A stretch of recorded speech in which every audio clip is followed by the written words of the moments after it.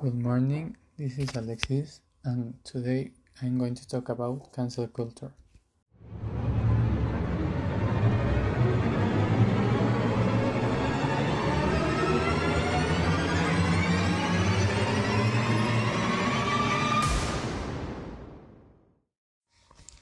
So let's begin with what a cancel culture is and what it isn't, because it has to come to a mean great deal different things to different people.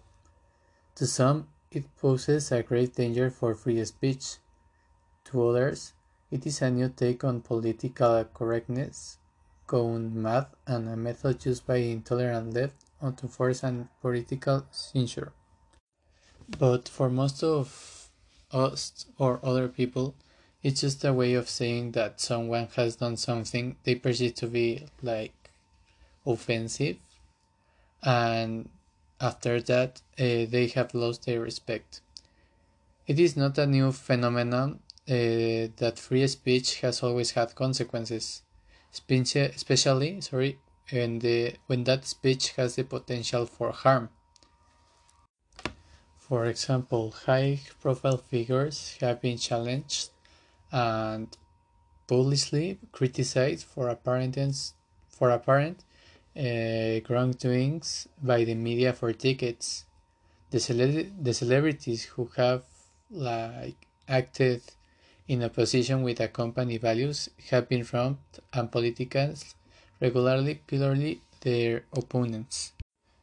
So the best definition that I can give to what it is the cancel culture is boycotting of a person or organization because of like an objectionable comment or act.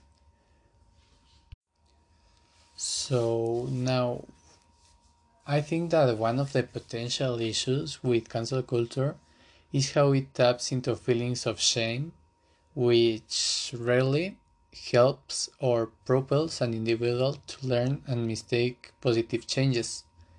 Essentially, it renders cancel culture ineffective when it comes to social justice, which is its goal. Um, so most of the times we think we can shame people into being better, but that's not true.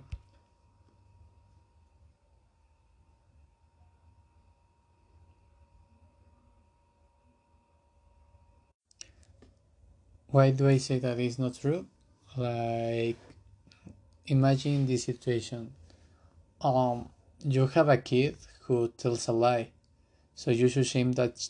So you shame that child, and say you're a liar.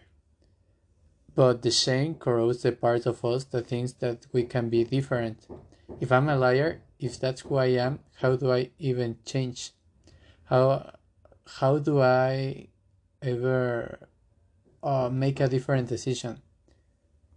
Like, this is a versus between you are a good person and you told a lie, and the behavior is not okay in this family.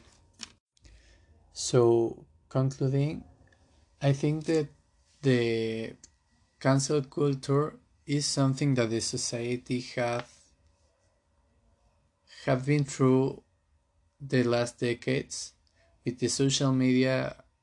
People influence with others' opinions, but they don't have their own opinions, and they go besides the society.